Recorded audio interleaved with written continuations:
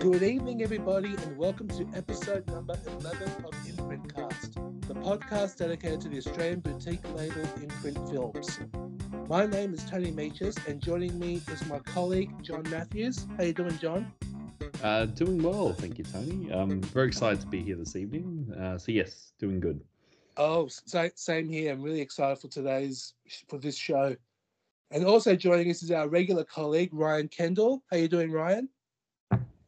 Yeah, I'm good. Sorry, I just took the microphone off mute. I'm good, thank you. Just chilling. It's a chill night tonight.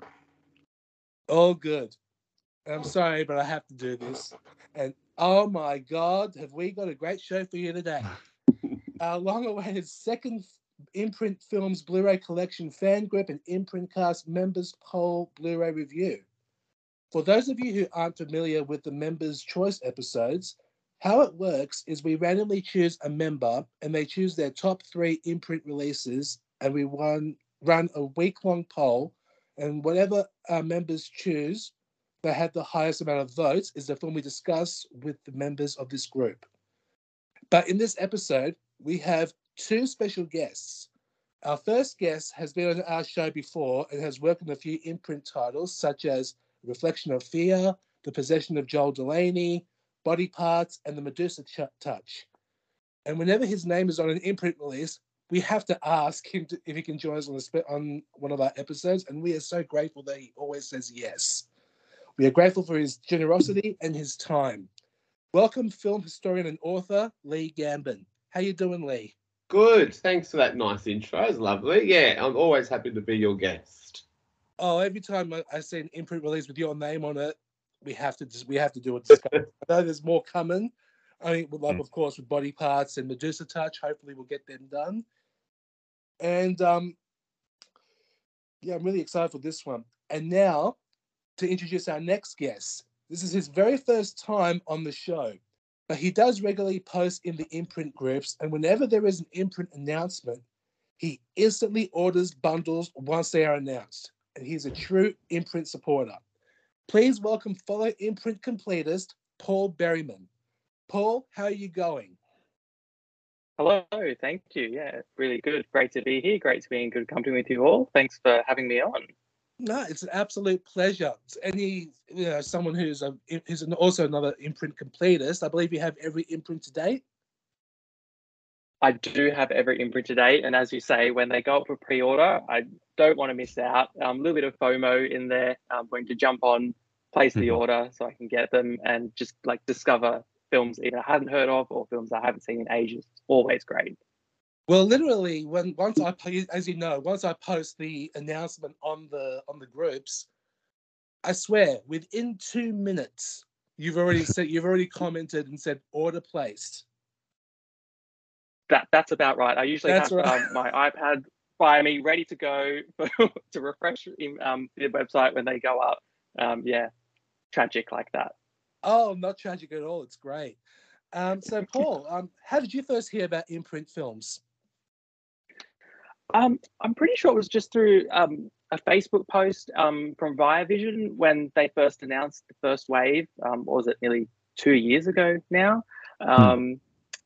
And saw that first wave they were doing. And yeah, just wanted to know more because obviously a company like that in Australia seemed to really come out of nowhere, considering we've got other like Arrow and Criterion overseas, and just seeing that they were going to do premium format, like boutique label stuff.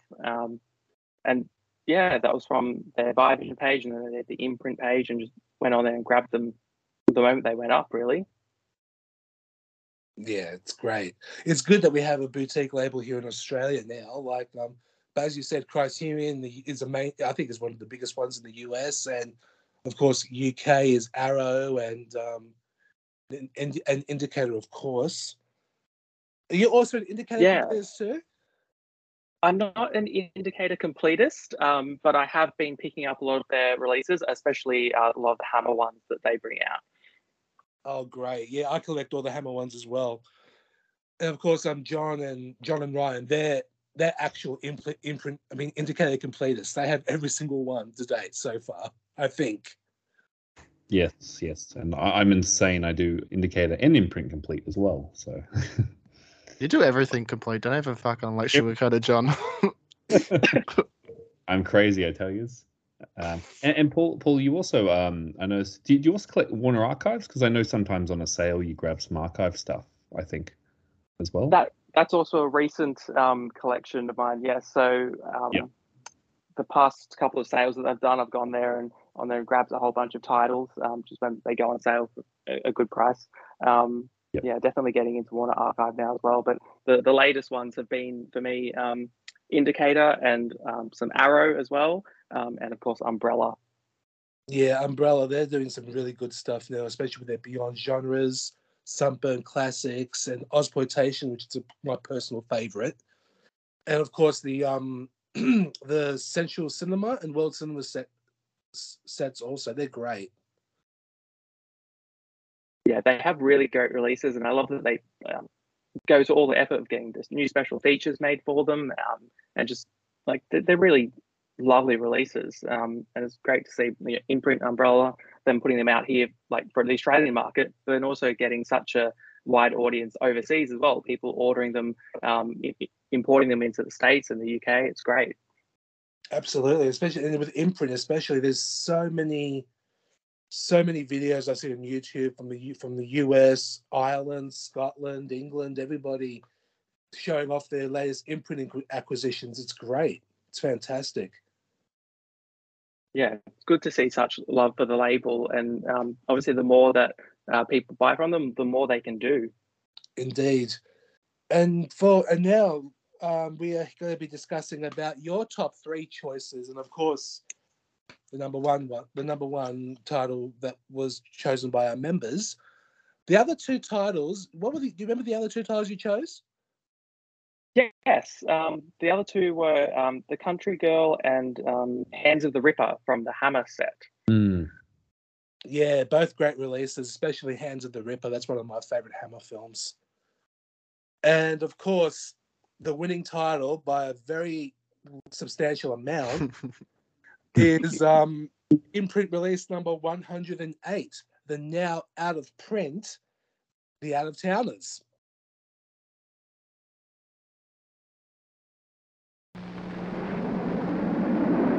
Hank, is that a beautiful city or is that a beautiful city? Oh, that's a beautiful city. George, they can't find the bag. They lost our luggage!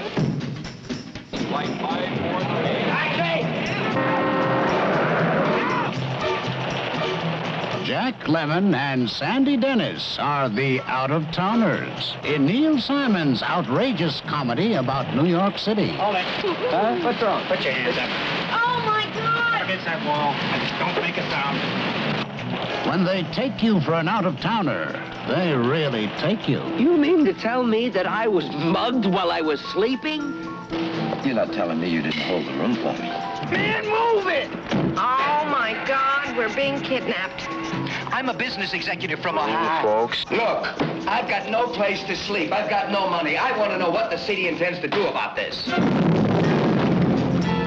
What we need now is hope and courage. We don't surrender. You hear that, New York? We don't quit! Now, how do you like that? You go ahead and you can rob me and starve me and break my teeth and my wife's ankles. I'm not leaving. Imprint release number 108, The Out of Towners, released in 1970. When they take you for an out-of-towner, they really take you. George Kellerman is offered a promotion to the firm's New York City office. As visions of Fun City dance in his head, he and his wife embark on a well-planned, fun-filled weekend in New York. But everything that could possibly happen, and a few things that couldn't possibly happen, happens. Paramount Pictures presents Jack Lemmon and Sandy Dennis in a Neil Simon story, The Out-of-Towners. Director of Photography Andrew Laszlo. Film editor Fred Chulak. Produced by Jalem Productions Incorporated. Music by Quincy Jones. Written by Neil Simon. Produced by Paul Nathan. and directed by Arthur Hiller. Special features include a 1080p high-definition presentation by Paramount Pictures, audio commentary by film historian Lee Gambin from 2022, and a theatrical trailer. Another out-of-print title. My goodness, lately Imprint titles nowadays have been going out of print like crazy. It's amazing. It actually tells you how people's love for physical media, and also for some titles that have never been released on Blu-ray that they must own. It's great. People are finally like noticing it too, because like after 2 years, like the last few bundles are just fucking like going out of print. I know bundles, but like, you know, releases, whole bunch of releases. So people are like sort of just saying, it's like, oh, what's this? What's going on here? It's good. They've definitely gained a large cult following, particularly over in the US and UK. I think the past year, really, or past 6 months or so. So yeah, it's not only Australians going after them, but yeah, like you said, international audiences, which is great. It means that, yeah, like I said, Paul, they can do more things.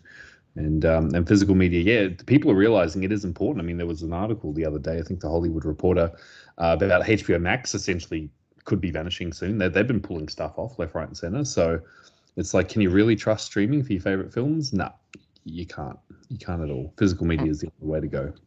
Just to interject there, I hope HBO titles start to see physical media releases, because a lot of my I'm a big after school special fan, and a lot of like 70s and 80s after school specials belong to HBO. There's a lot of amazing titles through HBO that were specifically made for TV. And if the streaming service is going to sort of disappear, then where the hell can we access these movies? So hopefully they start to license them off to some companies, because I know there's some great companies like Imprint, but also like Fun City Editions, which are doing really beautiful releases of made-for-TV films. Ken and Lorber have done some great stuff with TV films, even Warner Archives here and there. But yeah, I think that's something that we need. So, and you're right, John, it's ridiculous that people rely on streaming. I mean, I think we've talked about this multiple times before, but I feel like the streaming services are good for just a quick fix. They're not really there for, true cinephilia, and that's okay. Not everyone needs to be like us. But ultimately, if you want film, you have to pursue it and find it outside of being spoon-fed it by streaming services, because you're probably not going to get it. The amount of people, and these are savvy friends, who'll go, oh, how do I see this? And it's like, well, remember the old days where you'd go and get a video, or like, so it's hilarious. I mean, I've had friends, God bless them, who don't actually freaking know what I do for work, where they'll say, oh, wow, you just did this, like, for instance, just recently, Sony Columbia have announced the work I did for an Annie Blu-ray release, a 4K release of Annie. And I had the pleasure of interviewing people like Carol Burnett, legends like her, and Tim Curry and Anne Reinking before she passed away, like a week before she passed away, sadly. But doing all this, and I've had people actually message me going, oh, I just read your post on Facebook that you interviewed Carol Burnett. How do I hear it? I'm like, well, you have to buy this release, which will have the interview on it. So they don't even understand that. They think they can probably find it somewhere on like a streaming Spotify. Yeah. So it's funny, that kind of aspect to it. And I know it's it's a very privileged position to be able to afford physical media releases. Of course it is, but I think more people are savvy now. Again, it's kind of gone full circle again. People are like, oh shit, there's nothing on these streaming services. There's nothing at all. So therefore, yeah, maybe I should actually buy my DVD player back that I stupidly sold, and start buying films again, because they're fleeting on those services. Yeah, it's so unpredictable, corporate changeovers, acquisitions, like things can just vanish. So yeah, it's very crucial in this time, and people are finally waking up. I think that's why we're seeing a real resurgence in labels like Imprint getting massive exposure overseas as well, because people are getting fed up with streaming services taking movies off. So yeah, it's a positive for the boutique world, that's for sure. Absolutely. But as you said, Lee, where can people access some special features on streaming? Well, believe it or not, Yeah. if you buy the film on iTunes, they do have special features and even some exclusive special features. But from the Columbia Classics, I own the first 2 volumes, and I can't wait for the third. None of those features are included in this in the iTunes stuff. So so yeah, if you for all of you listening who's excited to hear Lee's commentary on Annie and his interviews, you have to get the box set. I can't wait to get it, to be honest. It's going to be amazing. So yes, we are here to talk about Imprint release number 108, The Out of Towners. So Lee, you and I, we've always talked about Sandy Dennis when we message each other sometimes, and we'll talk about some of our favorite films. But oh man, she's awesome. I absolutely adore her. Is Out of Towners your personal favorite Sandy Dennis film, or do you have any other, or do you have another favorite performance? That's a massive question because yes, I absolutely adore her and I grew up loving her. The first exposure to her was late night watching Who's Afraid of Virginia Woolf, and that's a magnificent performance. But I feel like, yeah, we know that movie very well, and it's amazing. It probably doesn't need to be lauded anymore. I mean, No. It's a masterpiece and we all know it. It's a given. But for me, my favorite performance of hers would be Come Back to the Five and Dime, Jimmy Dean, which is another film that I was lucky enough to work on for Eureka. Eureka did a beautiful release of that, and I got to do the commentary on that to champion my Sandy, as well as Cher and Kathy Bates and Karen Black, etc., and that magnificent cast. But that's my favorite performance of hers, and it kind of is a perfect sort of, I guess, the quintessential Sandy Dennis performance, neurotic and mental case and nutsy and tragic and beautiful and vulnerable and fragile and emotionally, fragile and messed up. That character is such a mess. But every other performance of hers I love. I love The Fox. A lot of people probably find that film, the P word, I'm going to use it, problematic, but, whatever. I think it's a masterpiece.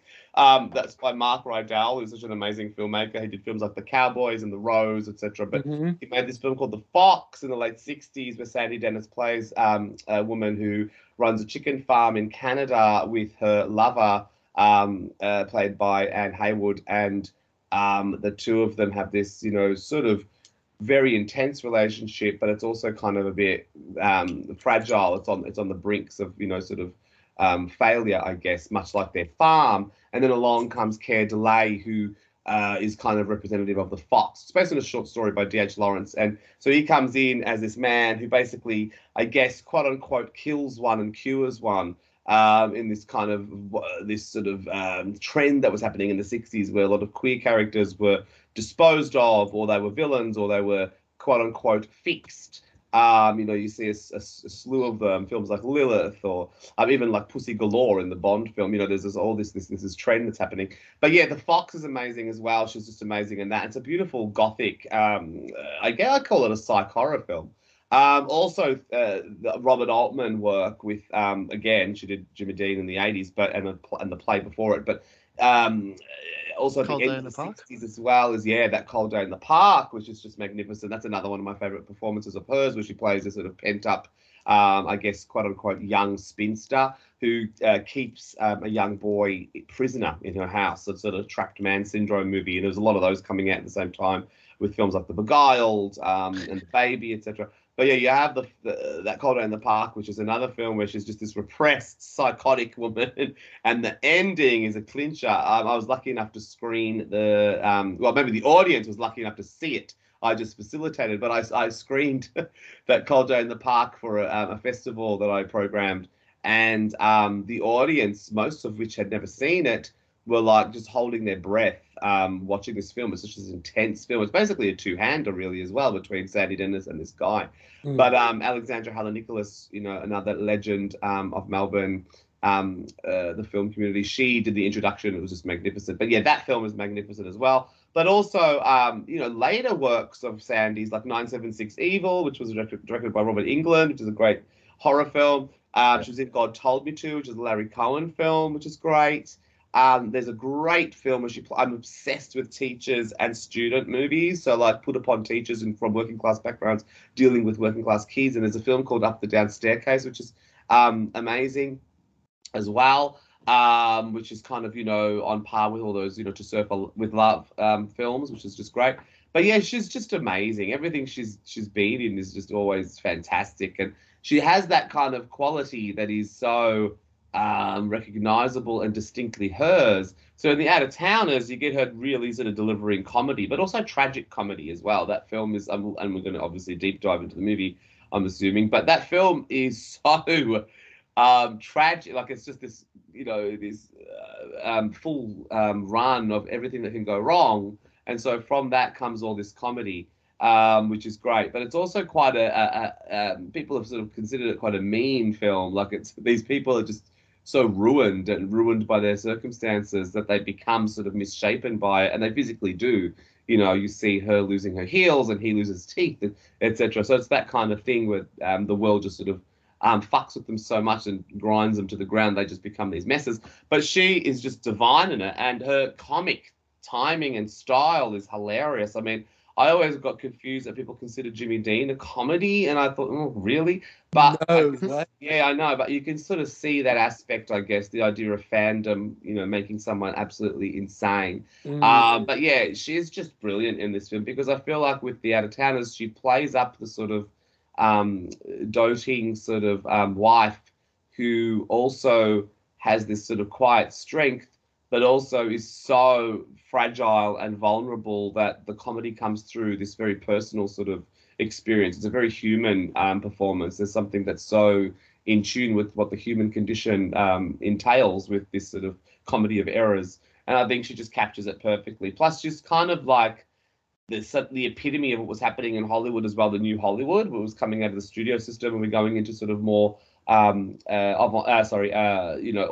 filmmaking. So she's kind of that kind of actress that's outside of the glamour thing, and she's kind of coming into that sort of realm of, your Shelley Duvall's and your Sissy Spaceks and your Sally Fields and your Streeps and your, all these actresses who were very much of the new Hollywood, this kind of non-studio system sort of vibe and sensibility, where they were kind of part of this sort of art movement. Not to say the studio period wasn't artistically inclined. Of course it was. All of my favorite films are from that period. But the new Hollywood's just a different take and a different sort of style, and Sandy Dennis fits in that perfectly.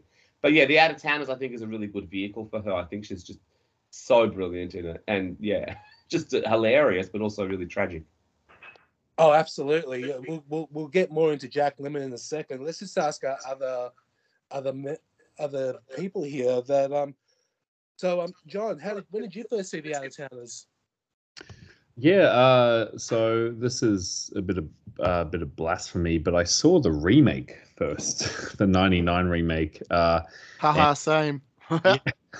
And at the time, I didn't think it was terrible. Like, that remake was completely shat on by the critics and everyone. I thought it's not too bad, but then I realized through that remake, I went, oh, this is a remake. There's actually an original film. So I tracked down the local DVD, and I saw it. Yeah, probably maybe, I'm trying to think, maybe 15, 20 years ago. It was quite a while ago, and yeah, I absolutely loved it, and I just fell in love with it as a film, and then I realized after seeing the original, that the remake's pretty awful in comparison to the original, just because it's so well done. But yeah, it was a local DVD. That's when I saw it quite some time ago. But and I'm glad I got to revisit it with Imprint. Yeah, Ryan, you said you saw the remake first. Yeah. Like, I knew there was the original beforehand, but like I was just in a salvos and whatever, and I saw the remake, and like I can't pass up like Steve Martin and Goldie Hawn. Like, even if the film's not the best, like and those two are just a blessing. So yeah, I had to buy it. I didn't mind it. It is what it is. It's not terrible. No, but yeah, when I watched this one, I was just like, yeah, this is great. Like, Jack Lemmon, like comic genius, he's fantastic. Yeah, just perfect. And Sandy Dennis brings down like that almost like humanity aspect to it all, while Jack Lemmon's just like waving his arms around, like going crazy as he normally does. and Sandy's just like sitting down there with like one heel and like doesn't she lose an eyelash as well or something? Yes, she loses And she an just looks eyelash. really odd. That's like the greatest. I think that's one of the greatest things. Her losing just like one eyelash, and you could just notice it throughout the whole film. Great. And Paul, how about you? When did you first see the Out of Towners? I discovered it through this Imprint release. It's one that I'd heard of, but I hadn't had a chance to see before. And having since watched it and knowing there's a remake, I might seek it out just out of curiosity. But I can definitely know that this one would be better. And it was just so entertaining. And I mean, one of the main things for me is I'm someone who catches a lot of public transport, and the scenes where they're running for the different modes of transport, I could just so relate with, and yet it was so funny to see someone else in that situation. Oh right, yes, I agree. I can see what you mean. I usually drive everywhere, so I can't really see the different seats. I can't understand what you're talking about.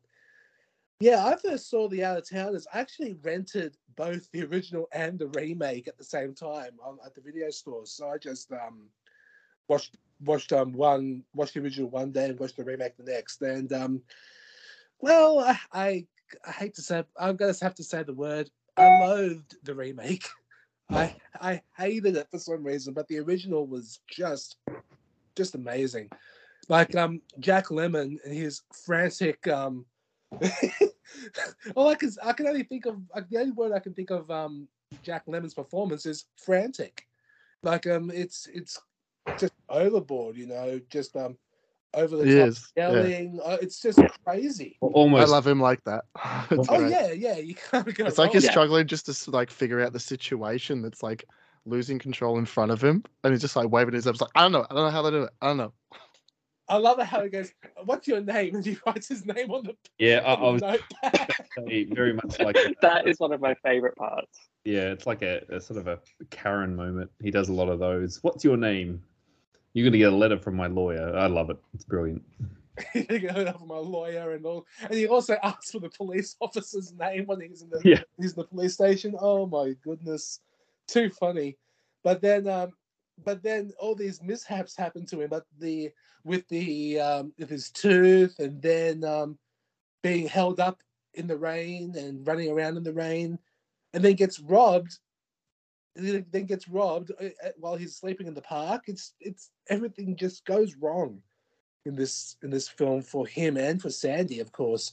But the one thing I can say about this film, and this is my point of view, this is my opinion, it's a comedy that drives me mad. It infuriates me, mainly due to the fact that they can't get a decent break. Everything goes wrong for them, and you can't help but feel sorry for them. And Lee, I remember I heard in your commentary that when the reviews were first up there, they said that they were unsympathetic and unlikable characters. You feel sorry for them, definitely, because they go through hell and back. It's just it's I don't know how reviewers were back in the day, but no, they weren't. That's the thing. Like, they're not bad people either. No, they're not. Absolutely not. No. He's trying to go for his promotion. He's trying to get to his interview. He just wants to get there. And it just sucks that these bad things keep happening to him.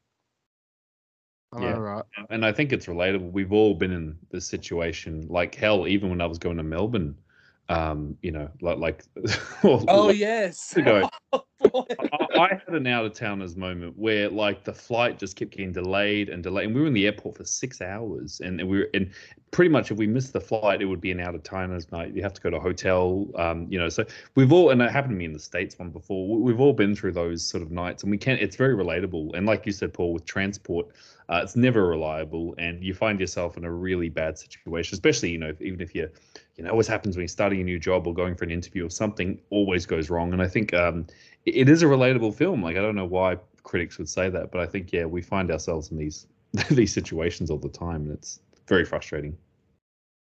Oh shit! Yeah, it's good that you see him allowed to like shout out and just get angry, whereas we would try and maybe stay more calm in those situations and not instantly try and sue everyone who has like wronged us. But it's great that he's gonna have that catharsis.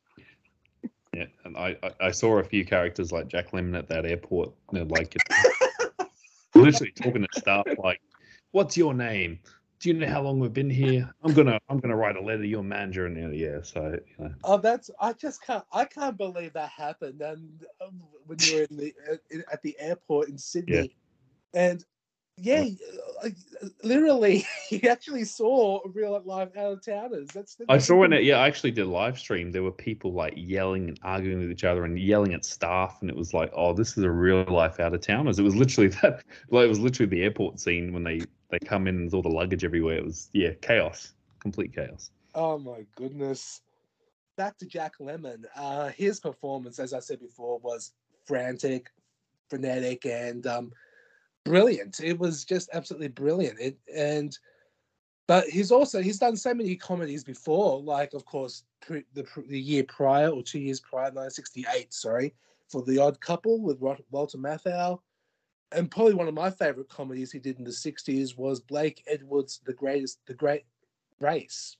Mm. Yeah, The Great Race. Yes, I was going to say The Great Escape for a second, but no, it's The Great Race.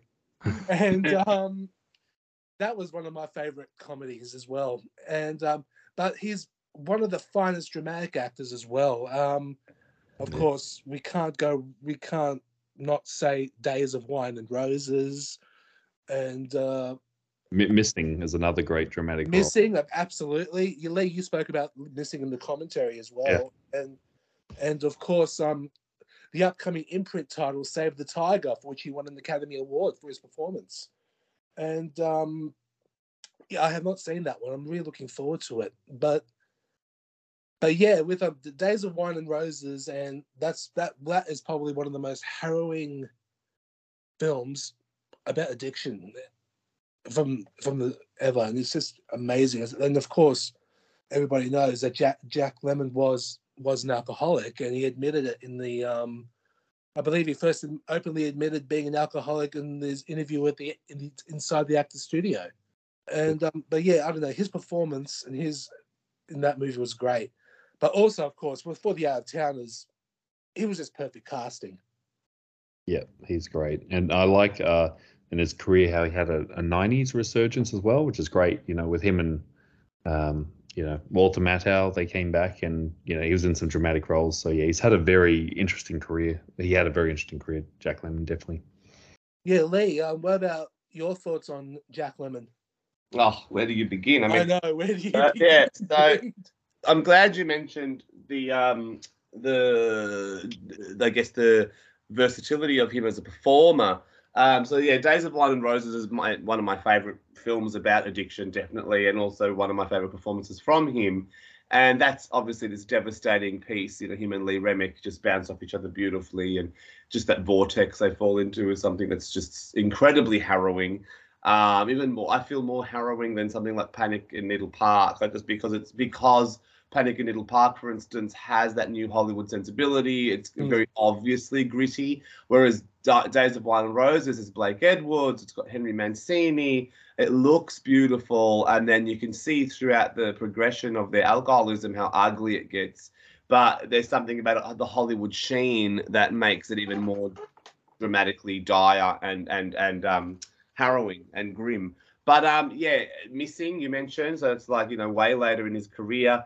I feel like The Out of Towners is kind of like the comic version of Missing.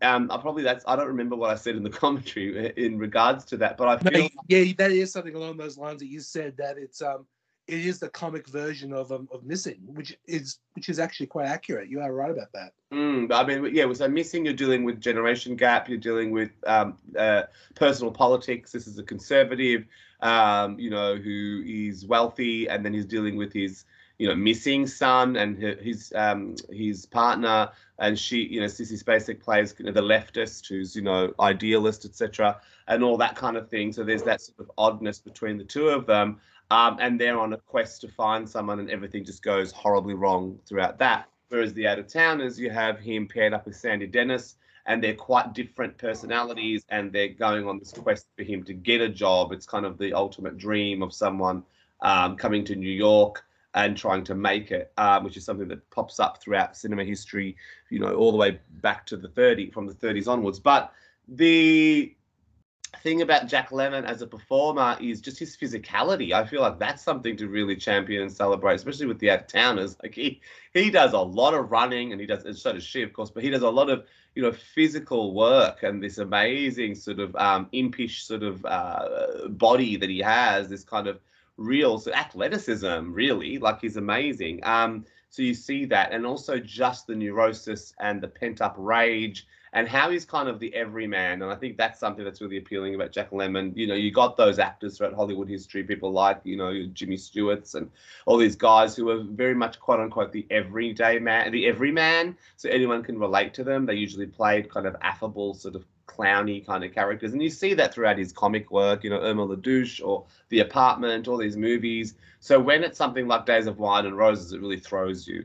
But also you talked about something like the Great Race and his connection with, you know, Blake Edwards, of course, again, you know, with Roses, etc. But also his relationship with Neil Simon, so The Odd Couple, etc. So he works off these amazing geniuses so beautifully, and he's just another genius. It's just this magpie's nest of amazing talent that create this beautiful work. And if you look at Neil Simon's work throughout history, as far as, like, you know, obviously his stage work, but then his filmic adaptations, there's just loaded with these talents, these powerhouses who are all distinctly interesting and different, whether it's Marsha Mason or Walter Matthau, who you mentioned. These are really, really incredible figures. And Neil Simon just has that kind of electric charge to his writing, and I think it serves Lemmon beautifully in performance and his performance style. But if you look at the trajectory, I love that you mentioned the 90s resurgence there, which is really interesting. But I actually had cool insight into him as a performer from a couple of people. But one of them that comes to note was when I was working on my book on The Howling. Robert Picardo worked with him in a play. He worked with him in a play called Tribute, and that got a film adaptation as well. And it's, you know, this kind of you know, really kind of intense relationship between a father and son.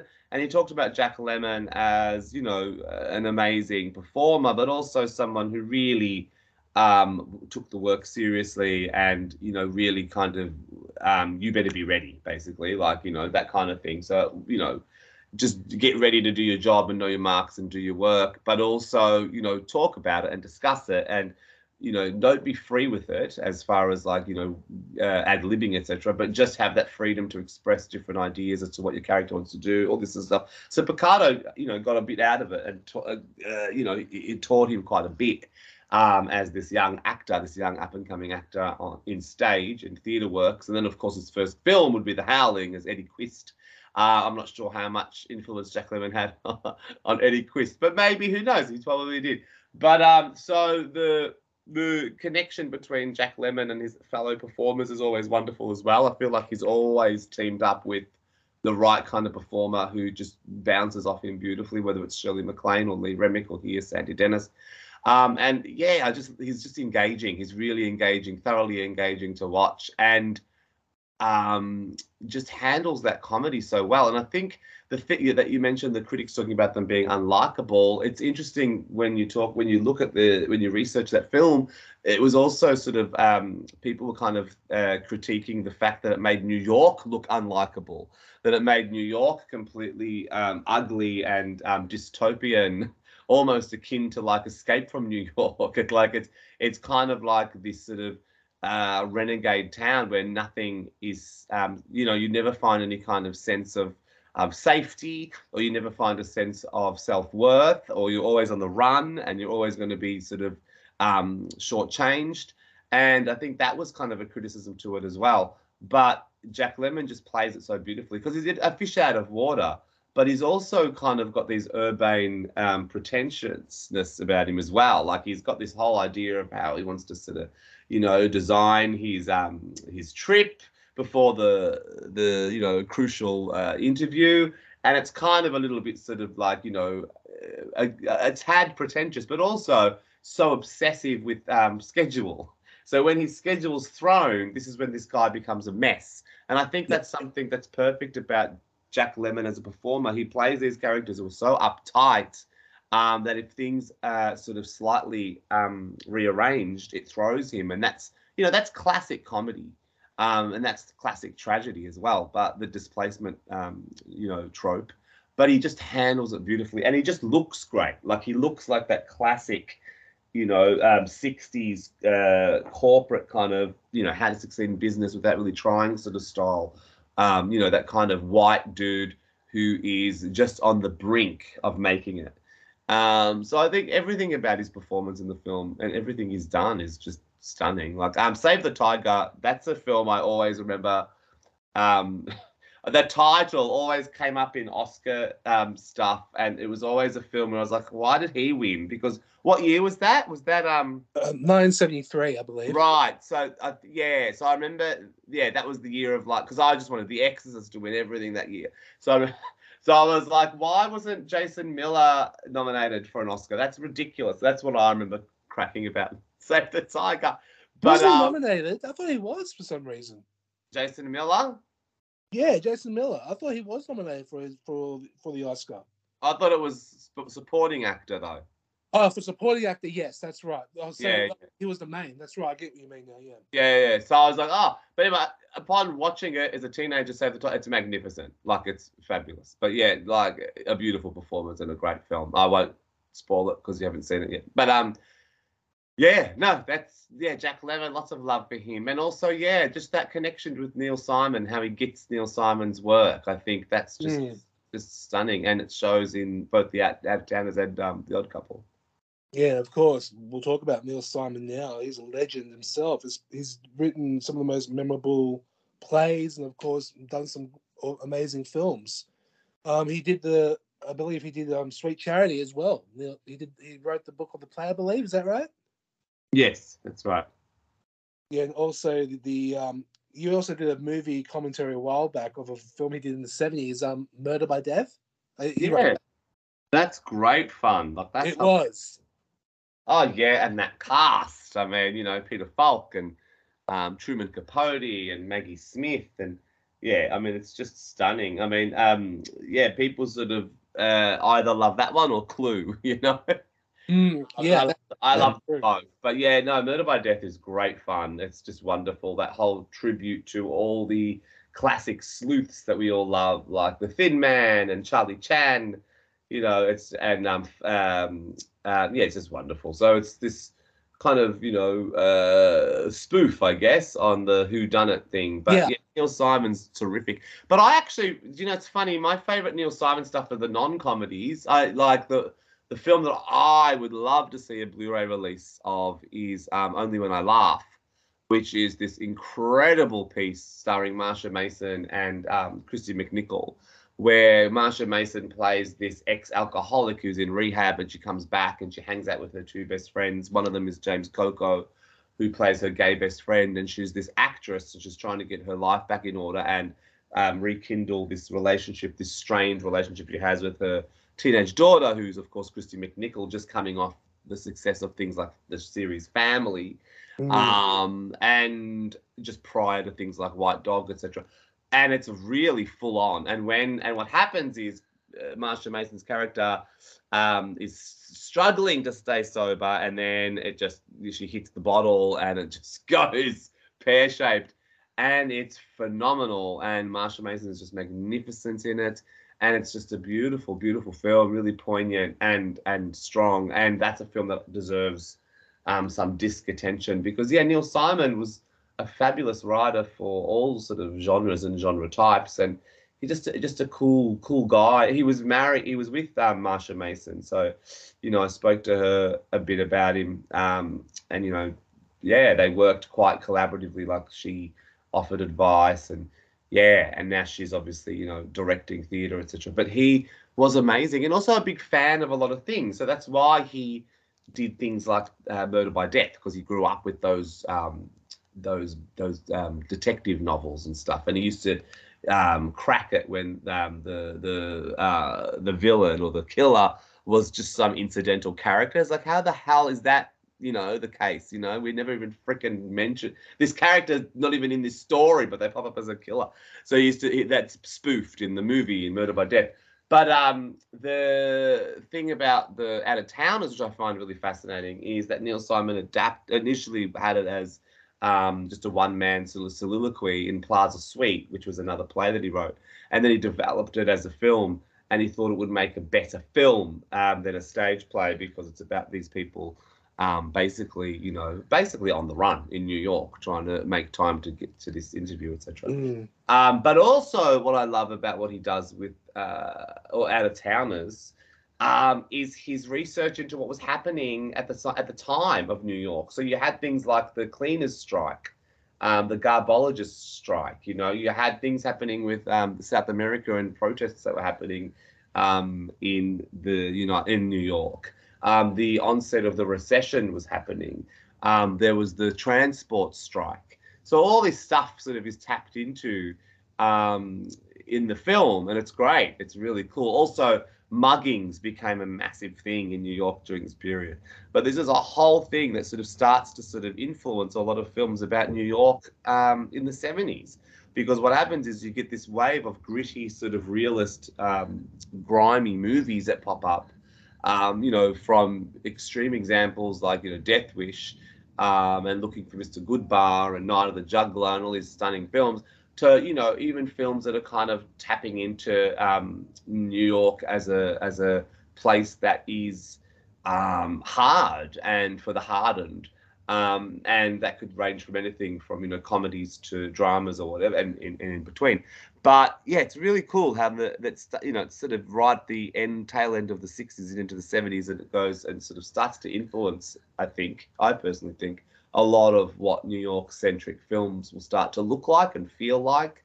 There's like the elongated sequence in Central Park. Central Park becomes quite a focal point in a lot of movies, during the 70s. So it's kind of really interesting, from everything from, like, again, Death Wish to Ms. 45 to Hair to Cruising. It's really interesting how these iconic places, these geographical places in this city that we've kind of grown accustomed to, you start to get the spotlight. So it's interesting. And it's also like I was saying, the new wave of Hollywood, the new Hollywood, they're out of the studio system. So now, instead of, like, say, for instance, you have like a 30s musical where New York is presented on sound stages, now we're filming in the actual city. So there you get those kind of the real lighting and the real look of it. And, when you get close-ups, you see in, people's eyes reflections of the overcast sky or the city buildings, and it's very much real and earthy. So it's kind of interesting, that sort of transition in film and what's going on. And The Out of Towners it's sort of an under discussed film in that respect, because I think people talk about other things in regards to what was happening in the studio system and how that was on decline, and now the new Hollywood taking over. And they always mention the sort of big studio flops, but they don't talk about these sort of subtle, quiet films like The Out of Towners, which were ushering the new Hollywood. It wasn't all Bonnie and Clyde and Rosemary's Baby, which were big, studio films. Yeah. It was films like The Out of Towners, which was sort of like low key in a sense.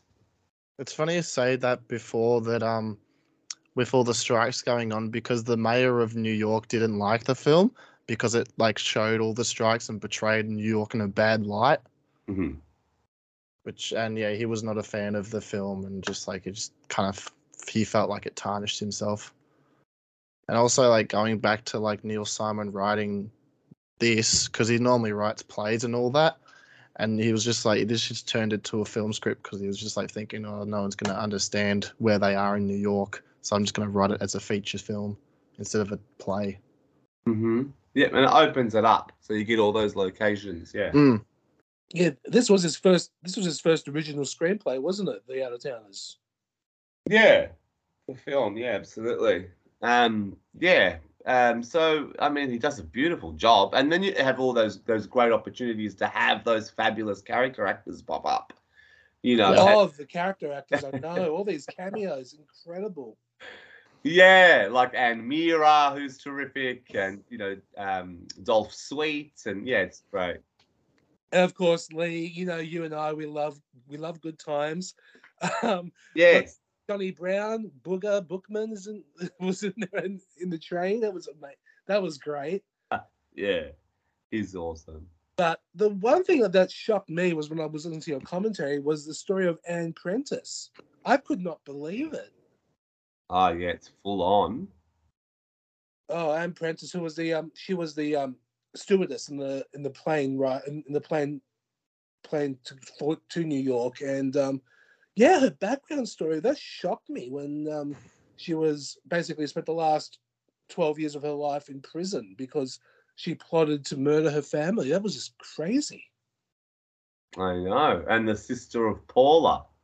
Yes, and she wanted to kill Paula's husband, I believe, Richard Benjamin. Yeah, that's right. God. Wow. And I mean, if you ever watch, I'm sure you guys have seen it, but Diary of a Mad Housewife, you'd probably want to kill him in that because he's fucking annoying. And you know, poor old bit. Yeah, he's amazing actor, amazing director. But yeah, crazy story, huh? Like, and she was gorgeous, and she, you know, imagine her career, but like, yeah, it's just a nut job, and yeah, wanting to kill people. I know. Just fucked. You can say that again. But yeah, but speaking of Neil Simon, one more thing. The one thing I also heard in your commentary that really amazed me was oh my god, that was an ad lib by Sandy. I did not expect that. That really shocked me, and I believe Neil Simon hated it. Well, yeah, because he didn't write it. Of course.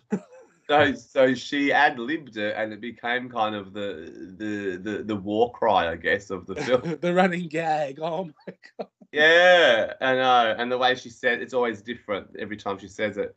But yeah, no, it's great. It's kind of just Sandy's imprint on the film. But yeah, look, the writing is so sharp and really interesting. My favorite moment actually in the movie is the last moment where she's just defeated and she's soaking her feet, and she's like, she has that speech at the end, which is like, oh, after all of that, you know, it's great.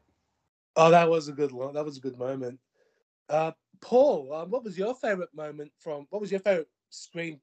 scripted moment in the Out of Towners?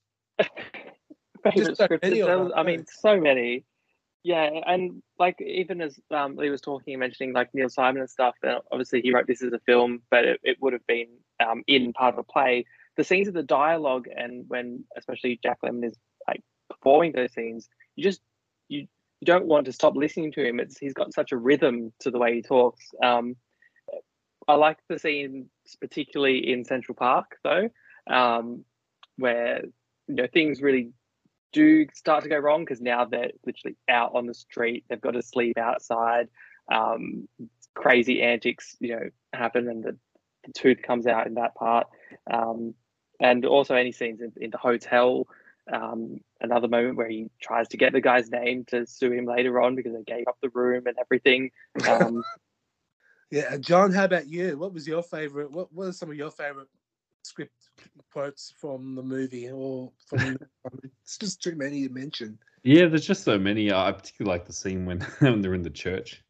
And he's like, you're telling me I can't practice or something like that. Can't pray in this church. He's like, and once again, give me your name, buddy. You better pray. You'll have a job. Just so good. Just moments like that. But yeah, there's just so many like little bits and pieces here and there. But that scene particularly made me crack up. And also when he's on the train and they've got nothing but crackers and because he can't eat it. And so yeah, it's just so many little moments. There's hundreds of them in the film. Oh, I know. There's just so many. Ryan, when he finally gets to the dining car and there's no food. Oh no. Yeah, except what was it? He's allergic, to peanut butter. Yes, he's allergic to peanut butter. That's right. Yeah. Ryan, how about you? What part of Neil Simon's dialogue did you like? Putting everyone on the spot with this question. As I said, like my favorite moment favorite look is just like Sandy Dennis, like with one eyelash. I think that's just a fantastic look. But I think it's just like right at the start where like Jack Lemmon's just telling Sandy not to order anything because they're going to be in the hotel in like an hour and they're going to be sitting down. It just like sets up the whole film for disaster. He's just like, don't worry about it, babe. We'll just be doing things. We'll be sick. We'll be right. It's going to be great. and it's just like it just turns to shit. I'm like, that's great. What about Yeah. And then he just does the same thing right at the end, and then the hostages take over. yeah? What about when Jack Lemmon nearly got killed? Yeah, Oh, the explosion. Yeah. The pothole sequence. Yes, that I was. couldn't believe that when I heard it in your commentary. Yeah, that's pretty insane. full on. So it was just meant to go a little bit above the ground, but it just flew up and nearly landed. And it whacks him in the leg from memory, and like you could see him kind of, have a shaky leg. Genuinely shocked. Yeah, not acting. Yeah, crazy stuff. But I think some of the stuff that is really interesting in the film is the fact that it's kind of because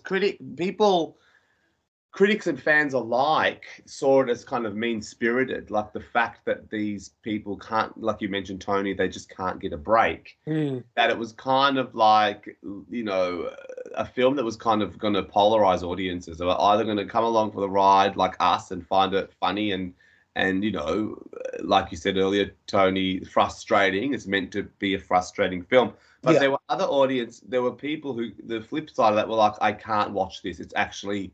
It's infuriating and it's driving me crazy. Like it's kind of getting on my nerves, and also it's just so nasty. Like there's no break for these characters. So that's a really interesting thing that kind of you see with a flip of an audience. I guess the duality of audience and spectatorship. How some people would find this a really annoying film, and some people just find it an absolute stroke of genius and masterwork. So I think that's cool what that film does. I think that's really interesting. I feel like it's one of those films that does both. I think personally, I think it does it, and it works so well because you're like, just let them have a freaking one moment where they don't have to stress about something. But it doesn't let you do that. Like it's just this constant hammering on of like, a series of unfortunate events. So there's no break given, and I think that's something that people can give or take. There's people who kind of need the peaks and troughs, and there's people who are fine for a big ride of all peaks or all troughs in this case. But so yeah, that's really fascinating because I remember like speaking to people when I told them that I'd be doing work on this, and half of them were either or. They were like, oh, that's awesome. It's really funny. They were great, blah, blah, blah. I remember this happening, blah, blah. And other people I suppose were like, nah, I can't watch it. Like it was just too infuriating and depressing. But I love that. I love that it does both.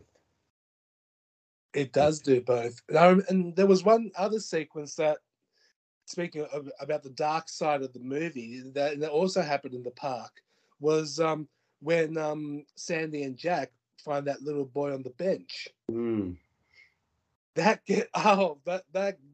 They got away with murder in that sequence back in the day.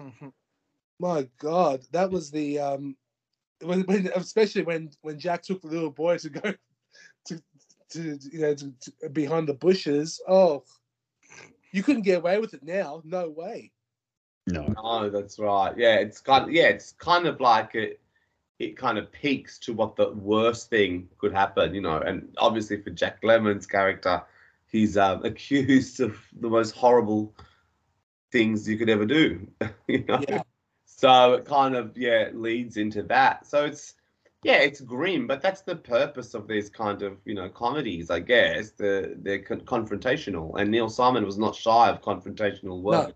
Definitely not. And even with things that are supposedly quote unquote safe or benign or cutesy, like The Odd Couple, there's a lot going on in The Odd Couple. There's a lot of stuff to be said about loneliness. There's a lot of stuff to be said about displacement again. And then if you go on the other flip side with his non-comedy stuff, like something like Only When I Laugh, my God, like that's just tragedy, straight out tragedy. So he's real and confrontational tragedy, like, motherhood being scrutinized. But I think that's a brilliant thing about Neil Simon's work. It's like, this is a film, Out of Towners is something where you go, oh my God, they're talking about the most heinous of most vile of crimes, but it's in a comedy format. How the hell am I supposed to react to this? Well, you react to it as you would, as naturally as you could, or whatever, how honestly. But yeah, no, it's very smart writing. It's really smart writing, and it's kind of like putting characters through hell, and I like that as a genre. Like, I think characters being put through hell is pretty engaging to watch. Because it may be a little bit cathartic, so you kind of see how these people have to cope, and especially when they come out of it, they kind of come out of it changed, but they also going back home. It's kind of like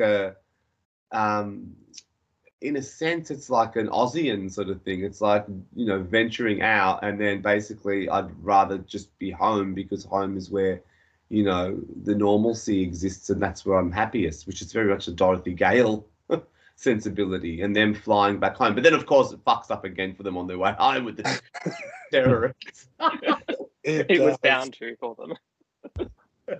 No, it's a very good point. I thought you brought up something interesting, Lee. I think this film was just too ahead of its time, because audiences now love sort of anxiety-induced films like Uncut Gems and Punch Drunk Love and sort of even Coen brother type films where things go from bad to worse and worse and worse. And I think a film like this around that time, I don't think audiences were too ready for it, particularly going and expecting a comedy, and particularly with these characters going through hell. Being such a it is quite an anxiety-ridden movie, and that's what I love about it. It has this energy to it, and I think now audiences can handle something like this, but I think back then it may have been a bit of a shock for a comedy, shall we say, in regards to it. Indeed, absolutely. But now I got to discuss two other behind the scenes people for the movie. First one is Andrew Laszlo's phenomenal handheld frenetic cinematography. Oh my god, that was great. So good. I didn't mean to say that. I didn't mean to say, oh my god. I said it by accident. But yeah, with Andrew Laszlo's cinematography, it just goes. It's great, it's steady in the beginning, but then it just goes more and more and more and more insane as the film goes along, and you actually can feel the insanity of how the characters are going. It's thanks to Laszlo's cinematography. Yeah, absolutely. It sort of comments on the emotion, or the emotional sort of turmoil the characters are going through. But again, it's kind of coming into new Hollywood turf. It's coming into the new wave. It's coming into handheld. Out of the studio system and coming into like shooting on location. And you see this pop up in The French Connection, Dirty Harry. All these movies that were starting to utilize handheld and tracking shots and shooting on location and all that stuff. And also the aesthetic, the out-of-towners looks, with absolute complementary take on this, ugly. Like it looks like a nightmarish wasteland throughout that movie. And that's the point. That's the purpose. Because the opening shot is this kind of beautiful aerial shot of their suburban life, right? And then you get to the grittiness of New York, and it's raining, and it's uncomfortable, and there's tight spaces, and even Central Park, which is I don't know if you guys have been to Central Park. It's beautiful, and in the out-of-towners, it's presented as something dangerous and scary, and sort of it's really interesting. So like cinematography in the early 70s. Varies with New York depiction. So you can look at something like Death Wish, and it sort of really enhances the look of that film. Really sort of enhances the sort of grimness of it. But then you look at something like Godspell in '73, and that presents New York as a playground. And even though there's streets where there's graffiti everywhere, it's the lighting and the aesthetic. They shot really early in the morning, so you get that sun. Looks like this kind of newfound playground that these, clown disciples, parade around and do their parables in. But it's interesting when you see the out-of-towners where New York looks like like Death Wish. Like it has that kind of really grimy, gritty sensibility. So everything is aesthetically really poignant. And then when you get to those kind of spaces, the tight spaces, like the people are overcrowded, you know, they never get time on their own until the very end. You know, that when they finally get to the freaking hotel room and they can just have time out, but he has to go to his interview, it's that you can breathe, you know, they get to lie down, etc. But throughout the whole movie, they're sort of pushed up against desks. They're, you know, crammed into these spaces. So you get that sense of overcrowded New York, which is what you get in things like Midnight Cowboy, where characters have to live in little alleyways and crevices in the city. So that whole thing is really interesting, that kind of sense of not having space. And that camera work from the cinematographer in this film just really highlights that. It really heightens that kind of lack of space and the sort of forced upon intimacy, but it's not at all welcomed or at all nourishing. There's something really kind of stressful about it. And the beat of the film, the pulsating beat of it, like it doesn't stop. It's relentless. And the camera does that as well. It's really amazing. Like it's so innovative as well. And, you know, you get handheld throughout what's going on in the 70s, you know, Dog Day Afternoon uses all these movies, all the New York, they all just utilize it because it's sort of like you said, the frenetic nature. It sort of heightens and enhances and complements the sort of frenzy of the films. Yeah, and the other person I was going to mention was, which also started off calm and then goes a little crazy throughout the whole film, is the music by Quincy Jones. Mm-hmm. That was it's as I think, as you said in the commentary, when they're leaving their home to go to New York, it was a nice, soothing, calm music, and then when they get to New York, everything just goes wild. And and it also Quincy Jones's music that adds to it. It's just great. Oh yeah, absolutely. It's all just great collection of people. I reached out to the titles designer, who's amazing. And I was supposed to get like a interview with him, and I was just running out of time. But it would have been cool to hear his story about the design, the opticals for the opening. And he worked on shitloads of things, like he did The Exorcist, he did The Warriors, he did, you know, like if you look at his filmography, I think he did Star Wars even, like he did heaps of stuff. Oh, wow. But yeah, he designed heaps of titles from like the 60s on. Actually, no, The Out of Towners is one of his first. It's all through the 70s and into the 80s. He worked on heaps of title sequences, really iconic ones. So yeah, I should have, you know, yeah, I can still keep in touch. Maybe I'll do like a podcast or something with him. But yeah, he's amazing. Oh, that'd be awesome. So yeah, Paul, what did you think of Quincy Jones' music? I really liked it, and as you said, I love that it started in almost a calm way.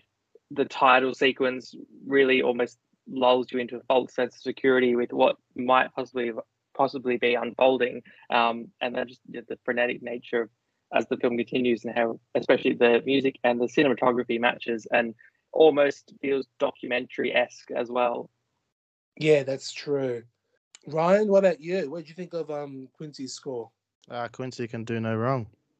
What you talking about, mate? Yeah.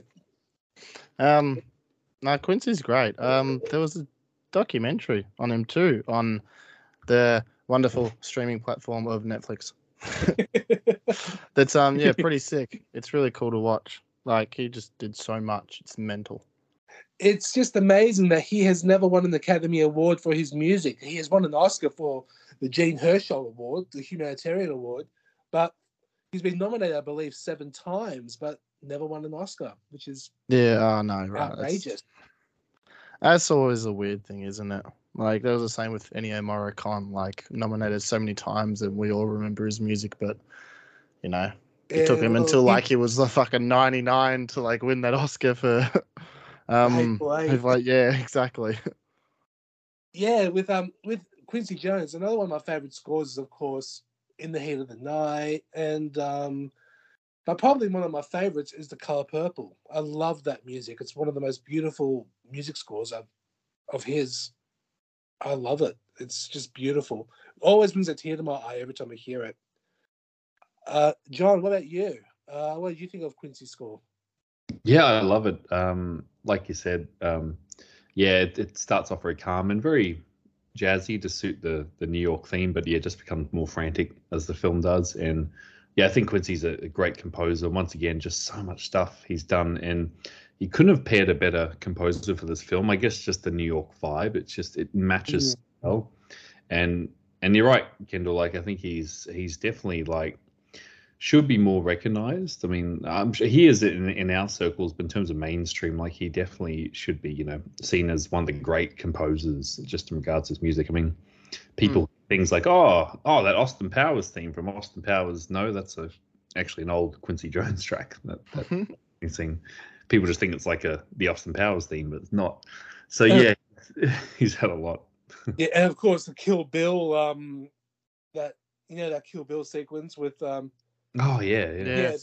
That's right. That's the Ironside homicide theme. Homicide or Ironside? What's it called? Oh, for the life of me, one of the two. That's what that was popular in Kill Bill, and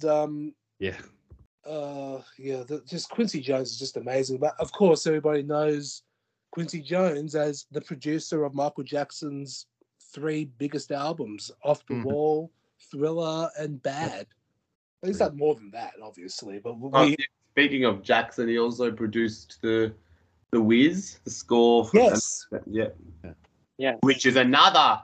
I mean, it's a fantasy film, obviously, but a nightmarish take on New York. I mean, that scared me as a child. The Wiz. But yeah, just that kind of making Oz a nightmarish place is really interesting. But yeah, that's another sort of interesting. Sidney Lumet, another director who just did all these really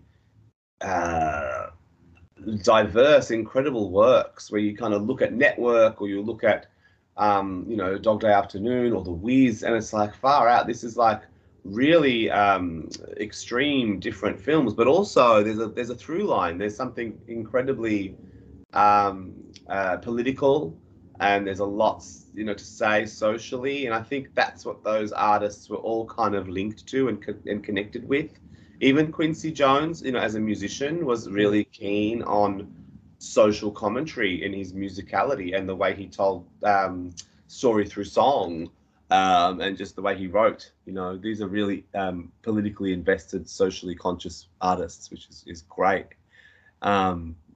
Which is very cool, and you see that throughout their work as well as what they say outside of their work. But yeah, especially when you're looking at New York, it's such a I hate to use the term melting pot, because that sort of assumes everyone's mixed in to be the same, and that's not the case at all. Everyone's very different, but it's kind of a nice, awesome mashup of all these wonderful people who are generally, from immigrant backgrounds or from, hard done by sort of very working class backgrounds who create. And I think that's something that's to be said about New York. There's something really fascinating about that, and that sort of the eternal struggle. It's an old adage. People come into New York to try and make it. This is old. This is like you watch things like old backstage musicals from MGM. This is what's happening. Or you'll watch films about characters who want to make it in the arts, or they want to make it in business, or they just want to survive, or people who are in New York thriving and trying to survive, even though they're actually native to the city. And that kind of stuff really kind of comes out a lot and flourishes a lot in the 70s. And you have that kind of sense of New York as a backdrop, and also a character in the films as a place that can be the freaking dream city or like nightmare town. I think these filmmakers like Neil Simon, and also Arthur. We haven't talked about the director. I mean, I don't want to, but him as well. Arthur Hiller did very socially aware films, and The Out of Towners is not at all unpolitical. It's incredibly political. It's completely socially aware.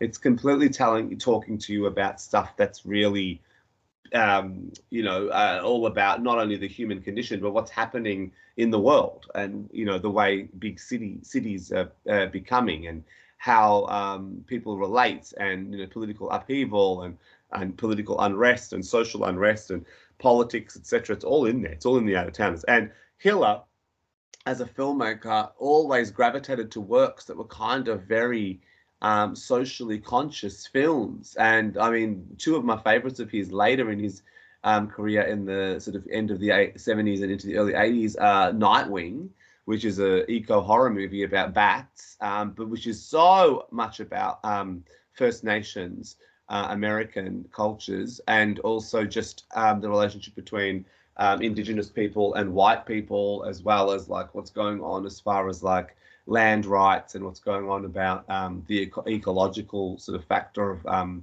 this part of America that he discusses in that film, and also about shamanship, etc. And then Making Love, which is an early 80s entry about a man, Michael Ontkean plays a man married to Kate Jackson, and then he sort of slowly realizes that he's actually a gay man, and he has an affair with Harry Hamlin's character, who is pretty much he's like a terminally single gay man who just likes to sleep with men and own his sexuality and has autonomy over his sexuality and doesn't want to commit, whereas Michael Ontkean wants what he's got with Kate Jackson but with a man. And then Kate Jackson's character has this beautiful arc as well. But these are really socially aware films, and Arthur Hiller as a director would actually culturally invest in what he was discussing. So he, as a Jewish white man, straight man, would investigate Indigenous First Nations cultures for Nightwing and look into all that and do his research, and also his science research onto bats, etc. Like, he did his homework. And then with Making Love,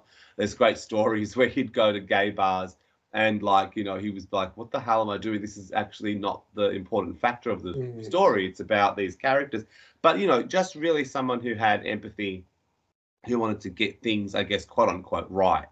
But yeah, I think with his work on Out of Towners, it's very similar. It's kind of that whole thing of him really investing in, I guess, New York as a character, because the city itself in the Out of Towners is such its own entity, it's its own character. But yeah, it's really smart. All these really conscientious artists grouped together, whether it's Quincy Jones or Arthur Hiller or Neil Simon or Sandy Dennis or Jack Lemmon. It's just this freaking perfect storm. And I think that shows. And then also you touched on the character actors that pepper the film. Billy D. Williams, pops up. And this is a guy who would then become basically referred to as like the Black Clark Gable when he appeared in Lady Sings the Blues, this hunky guy, leading man, and then, took off with his career, and then, of course, become, pop cultural royalty with Star Wars, Lando Calrissian. But, that kind of thing is really it's amazing. It's essential. It's that whole thing about championing different ethnicities and sexualities and women and the working classes, and it's all there in these fabulous New York films, and The Out of Towners is no exception. Yeah, with Arthur Hiller, I believe he did one of the most popular movies of all time after The Out of Towners. I believe he directed probably the most romantic movie of all time, probably the most romantic film ever, Love Story, with Ryan O'Neal and Ali McGraw. I actually forgot he did that, But then, as you said, Lee, Making Love, I have seen that one, but I have not seen Nightwing. I adored Making Love. That was such a good film. But the thing that shocked me the most with Making Love was the screenwriter was written by Barry Sandler, who, as I think, John and I, we love this movie. And he also wrote the Ken Russell film Crimes of Passion. That was two completely different films, but Making Love is a beautiful one. Yeah, I mean, it got panned and people kind of, didn't like or respect it. I really like it. I remember when I first saw it as a teenager, late teens, I was like, oh, this is pretty dull. But then, and I think I referred to it as a snooze fest in a piece of writing I did years ago. But then upon rewatching, I was like, fuck no, this is great because I really like Hamlin's character. I really, really appreciate it. I love his sexual politics. I think that's, fucking awesome. Because in this age of everyone coupling up and being like pedestrian, I was like, nah, he's far cooler than that. One thing that's really interesting about Making Love is it came out in the early 80s and it sort of detours from AIDS. Like the AIDS epidemic isn't mentioned, which is really interesting. But that's okay. It doesn't have, not everything in the 80s that has to do with gay men or bisexual men has to do with AIDS. It's probably refreshing that it didn't. But probably not responsible, but refreshing nonetheless. But yeah, Arthur Hiller, and that's a New York film as well. And so you have, New York again as this sort of playground for characters, but the characters that populate Making Love seem to be kind of, oh God, I reckon a little. Well, Michael Ontkean's character is displaced because of his uncomfort in his sexuality, but Kate Jackson ends up becoming a bit of a fish out of water, like kind of akin to the couple in Out of Towners, because she has to sort of fucking jig her life, But yeah, no, Arthur Hiller is such an underrated filmmaker. Another one that's kind of like a journeyman director. You can't really tell what Arthur Hiller film looks like. Like, how Robert Wise will jump from The Haunting to West Side Story to, they all look and feel different. And I think Arthur Hiller's the same. Whereas you look at Spielberg, like, all right, that's a Spielberg, But yeah, no, he's a great filmmaker. Really underrated, he was, I think. He certainly was. Paul, do you have any favourite Arthur Hiller films? Besides, looking through his. Yeah, can I say Out of Towners about that? Yeah, you might as well just say it. Why not? Yeah, Out of Towners definitely. But I'm keen to go through his filmography now and discover ones that I haven't, and that's one thing I love doing, especially when I watch something that I really, really enjoy. Then going through either the director or cinematographer through their filmography, and then discovering all the other great things they did, and may not have realized they were a part of that or whatever it might be. Yeah, Ryan, how about you? Sorry, I zoned out for a second. Who are we looking at? Arthur Miller? Arthur Hiller. Oh, Arthur Hiller. It's not Ryan to fucking bore you. Nah, sorry, I was just doing what. Oh, see no evil, hear no evil, mate. Oh, what a film! That's a good one. I haven't seen much of his stuff. Yes, thing. Oh, look, National Lampoon's Pucked with John Bon Jovi. Fantastic. Beverly Hills Cop 3, fantastic.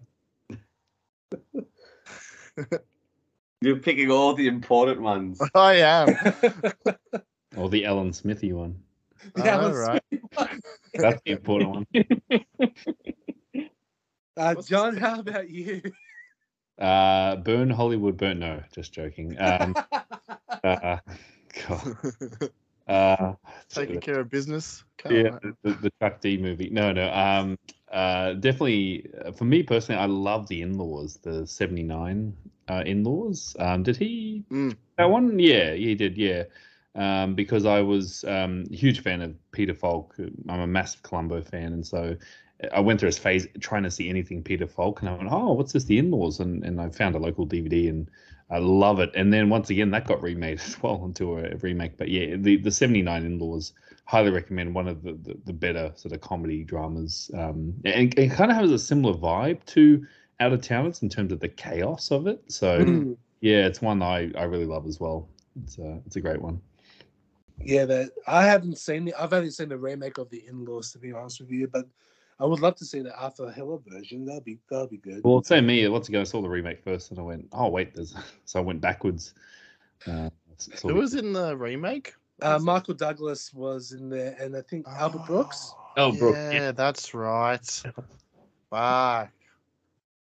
Yeah, I think it was like early noughties, the remake. And yeah. So and The In-Laws is fucking brilliant.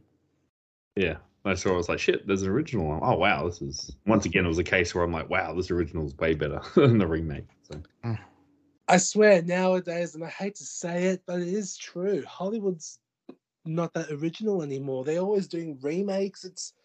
It really pisses me off that that there's hardly anything original anymore. Nah. Yeah. It's always a remake or a franchise. Yeah. Remake or a franchise, absolutely. Good spot on there. Just curious, out of curiosity, Lee, do you have any insight to his last film, Burn Hollywood Burn? Because I personally love it as a I hate to use the word guilty pleasure, but just a very fascinating film, like a very interesting film with the cast and the budget and how it obviously didn't do very well and was panned and hated to this day. But do you know any insight to his last film at all, Lee? I'm just curious. Really, I'd love to now. Like, yeah, I need to rewatch it. But it's one of those ones that was always a hole in, my Hiller sort of watching. Yeah, it's kind of like just cause maybe ultimately because it's latter day like is. But that now you mentioned it, I really want to kind of revisit it and see, because it's always interesting to see what these filmmakers' last works are, or what they end up doing, like their kind of their final pieces. And it's always interesting to see how the trajectory of their career went. But he, like Ryan mentioning things like Beverly Hills Cop 3 and the diversity again, it's like, it's crazy. Like he jumps from, serious sort of drama to like these, very bombastic comedies. But yeah, no, that one, Burn Hollywood Burn, I want to revisit.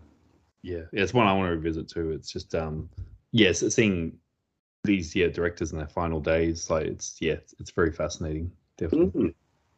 It's been many years since I've seen Alan Smithy film Burn Hollywood Burn. Oh, if we could. It's a piss take on Hollywood. Oh yeah. I don't think people liked it in Hollywood. I remember it kind of being sort of, like The Player and all those kind of satirical kind of, piss takes on Hollywood.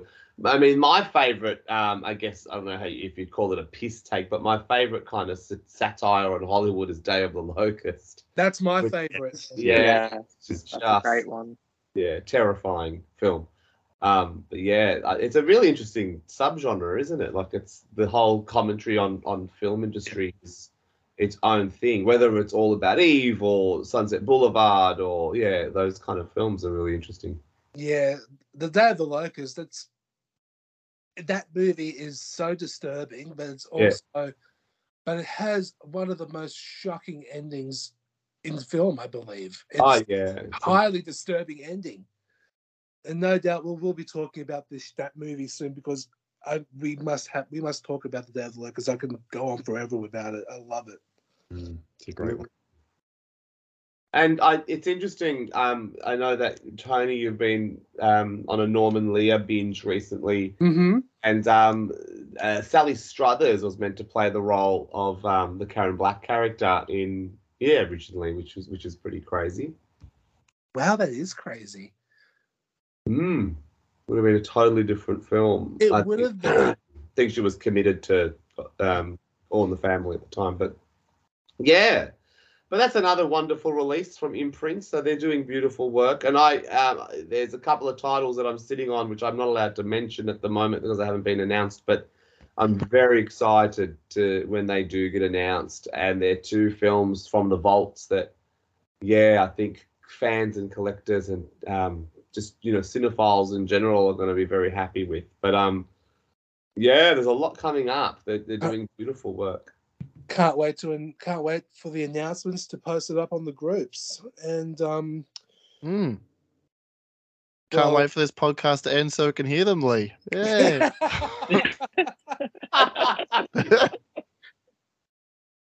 I get the hint. All right. Well, you can't help it. You gotta love this informative. You gotta love this information. It's great. I know, Ryan's making me feel so unwelcome. Like, Like, it's making me feel like I should just shut the fuck up. Okay, shut the If fuck I'm going to up, be a mate. guest, Let I just other go, people oh, talk. yeah, and I don't say anything. Oh, no, it's great. I'm soaking it in. Keep going. No, see, even our guest, Paul, wants you to keep on going. Never stop. No, but we're allowed to have one. Well, I guess this is the... Okay, well, according to Ryan, I guess this is the end of the episode. Thanks for ruining it, Ryan. It's all good. It's all What have good. you done? Now the out of towns is now out of print, and if you can find it somewhere, grab it. It is worth watching. If it infuriates you, that's the point of it. It's supposed to infuriate you, but at least it'll make you laugh at the same time. So now Paul, how did you enjoy your first experience on Imprint Cast? Absolutely loved it. Loved all the information that Lee has. Fantastic background on films, actors, everything. And yeah, great to talk about our appreciation for not only the label, but the film itself and the industry. Oh, it's great. Every time Lee comes on the show, we love it. We just can't Except for Ryan. Except for Ryan. I just need a nice ciggy and a drink with you, Lee, and we could do it for hours. next time John and I are in Melbourne. Yeah, we'll do a live recording. Actually, we can do a live recording. We'll just be at a bar. And order some fruit tingles. We'll explain that to you in a second, Paul. Thank you. I wanted to ask Paul a question. So you're in Perth, is that right? I'm in Sydney, Western Sydney. Oh, you're in Sydney as well. Okay, cool. So with the, say, for instance, the sort of film culture that's there. I mean, I've asked you as well, Tony and John, but as far as like, not so much like the, the culture as far as like going to see rep stuff and, film festivals and all that stuff. I'm talking about like the collector thing. Is that kind of like a community unto itself as well? Like it kind of is here, where you'd have, basically, I guess it's facilitated because there's things like the Asta and Cinemaniacs and Monster Fest and all that stuff where people who actually buy physical media sort of congregate and go to these rep things. Is that something that happens there or not really? Is it kind of a bit more individual and isolated? I mean, personally, I'm a little more individual and isolated from it, but I follow it more through like the groups online and stuff. That's how I've kind of been exposed to it, I guess. Right. Yeah, cool. And it's interesting when I see people buy for the label's sake. So, like, for instance, you'll see people buy every Criterion release, but they don't necessarily know the film, which is fine. That's fabulous. But I think, it's really interesting, that kind of thing. And it's great when these people actually do watch these films and then they've got a new film they love. I think that's magnificent because I think the curation of these labels obviously dictate taste. And, you'll go, okay, Imprint released all these different varied titles. I'm going to buy all of them for my completist sensibilities, and then I'm going to actually fall in love with all these movies, or sometimes I might not. But it's that whole thing about the risk of watching something you haven't seen. I think that's really admirable. I know that sounds a bit probably extreme, but I think it really is because it kind of suggests that you're open to everything. And I think it helps when it's a label that sort of puts these titles out. It's really shit when people are narrow-minded and they don't want to see anything or they just stick to what they know. So if a label says, here's, the out-of-towners, and then next week we've got, Audrey Rose, and then we've got, some freaking religious epic, or then we've got some, crime film, whatever the case may be, then it's kind of like, oh no, I have to get them all, and then I'm going to watch them all, and I'm going to increase and expand my filmic vocabulary. That's fabulous. I think that's really cool. Yeah, I completely agree. That's one way I discover quite a few films. Just step out of my comfort zone and watch something new, whether it be something like much older, something a little bit newer in film history, but then be able to watch something and go, wow, like, can say I've discovered this now, and then delve into it deeper with the special features involved, and it just really like rounds out the experience. That's one way I mainly started watching lots of different films, was from collecting, to be able to go, right, well, now I'm looking at this label, so I might be able to pick up other things they release, and just be able to like expand what I can watch, really. Yeah, cool. And what are some of, just for the, just I'm flipping the tables here. I'm just flipping the tables. Sorry, I'm becoming the interviewer. But what? No, please go ahead.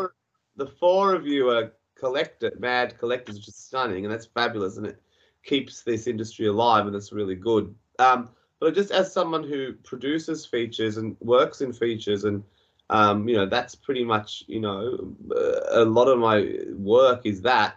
What are your favorite kind of features? Do you like, commentaries, video essays? Do you like documentaries? Do you like talking head stuff? What kind of stuff do you like? Archive stuff? I mean, do you like it all? But what do you gravitate towards as far as features? And do you sort of not buy releases if they don't have features? I like it when you Barclay. That's all I want in my features.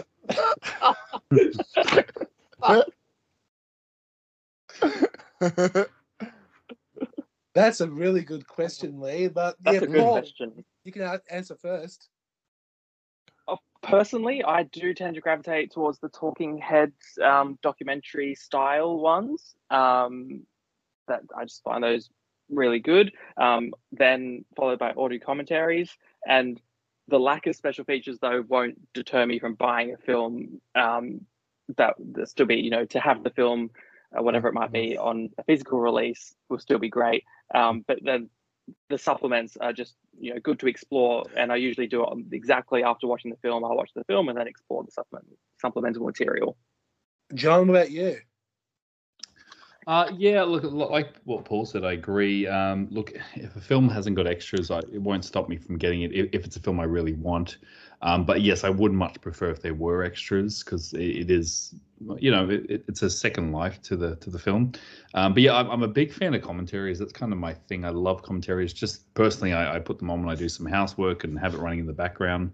But I do like, and I miss, because I feel like some producers are moving away from this. So these like feature length making of documentaries on films, which like I said, I know they're costly and time consuming, but if they can be done, that's kind of like my holy grail of an extra, like in these 60 minutes, like really great structured making ofs where you're interviewing the cast and crew. I feel like now a lot of studios, I don't know, I've just noticed that they're splitting up the interviews into like 10 extras, and I prefer to have them all curated in a nice story that kind of tells a making of. That's just me personally, but it's not crucial, but I do love my commentaries and making ofs. That's for me. Ryan, how about you? Making ofs are always good. I always like I guess reflections. I guess what you were talking about, Paul, before, like just people talking about reflecting on the movie and like their experiences making the movie. They're always fun. Your commentaries, Lee, of course, 100%. Commentaries are always good. I don't listen to many, but I do think commentaries are good to give a different, like, sort of like, I guess in a way, like an outsider perspective, in a sense that like it's not like a filmmaker's like look at the film. It's like a fan's look at the film. Yeah, I like those interviews too, where it's like yourself, Lee, or like a Kim Newman or something that's just talking off the top of their head, like throughout 10 or 15 minutes. I love those. I find them fascinating. Love a good Kim Newman one. He's always great to listen to. He is like, whenever Kim just like, I always get excited when I see Kim Newman extra, or like you said yourself, Lee, I'm like, oh wow, like that's great. It entices me more to get the disc earlier. So yeah, things like that really fascinate me, because they're just it is a fan's perspective, but it's giving a obviously weren't involved with the cast or the filming or anything, just an overview of the history of it, which I find really fascinating for me personally. But for me, extras are paramount. They are necessary. Like, for example, as you said, Paul, earlier, if a movie has no features, I'll still get it. But if the same movie has features from another country, I'll order that one where I can see the extras. That's what I'll do. Yeah.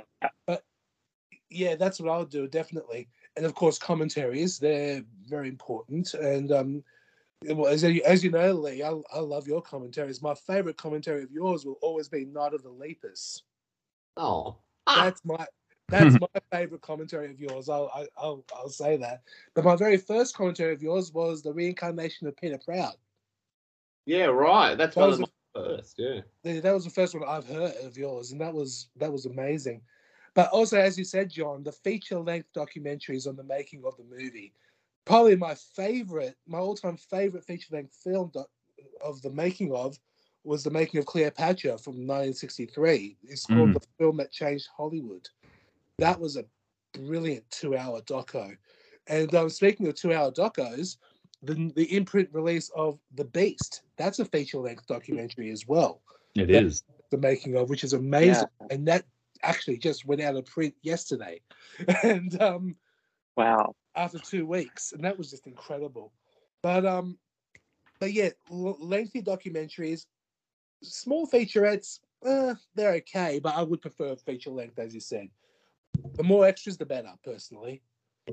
Yeah, that's cool. And also, I mean, I'm a big fan of doing them, but the video essay thing, I think that's amazing that Imprint are investing in that. I think that's really important because it kind of brings in a different aspect to the release itself. Because what you want to try and do, and I think Imprint do it so beautifully and so successfully, is engage with an audience on all levels. So you've got your production history stuff that can be covered either in the commentary or with interviews with people who worked on the film, or with archive of, like, you know, vintage featurettes or making of stuff.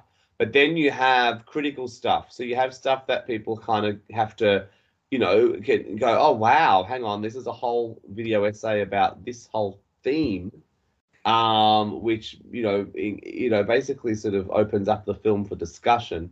Because I know for me, as a kid growing up and a teenager, I was obsessed with film themes and critical analysis and theory and deep diving into, you know, character study and thematic study and formula and genre and all that stuff, as well as, of course, knowing about, you know, oh, how did they do this on this film, or how did they make this, or who worked on this, etc. But I think both of that really needs to be celebrated. And I try and do that with my commentaries. I try and do a combo of production history, so giving you, you know, breakdowns and insight into how the film was made or what was happening at the time or blah, blah, blah. But then also marry that with critical analysis and insight, and also sort of talk about sort of social commentary and also what was happening at the time of the film's production in relation to the film's thematic pool or even production history. So I think it's all important.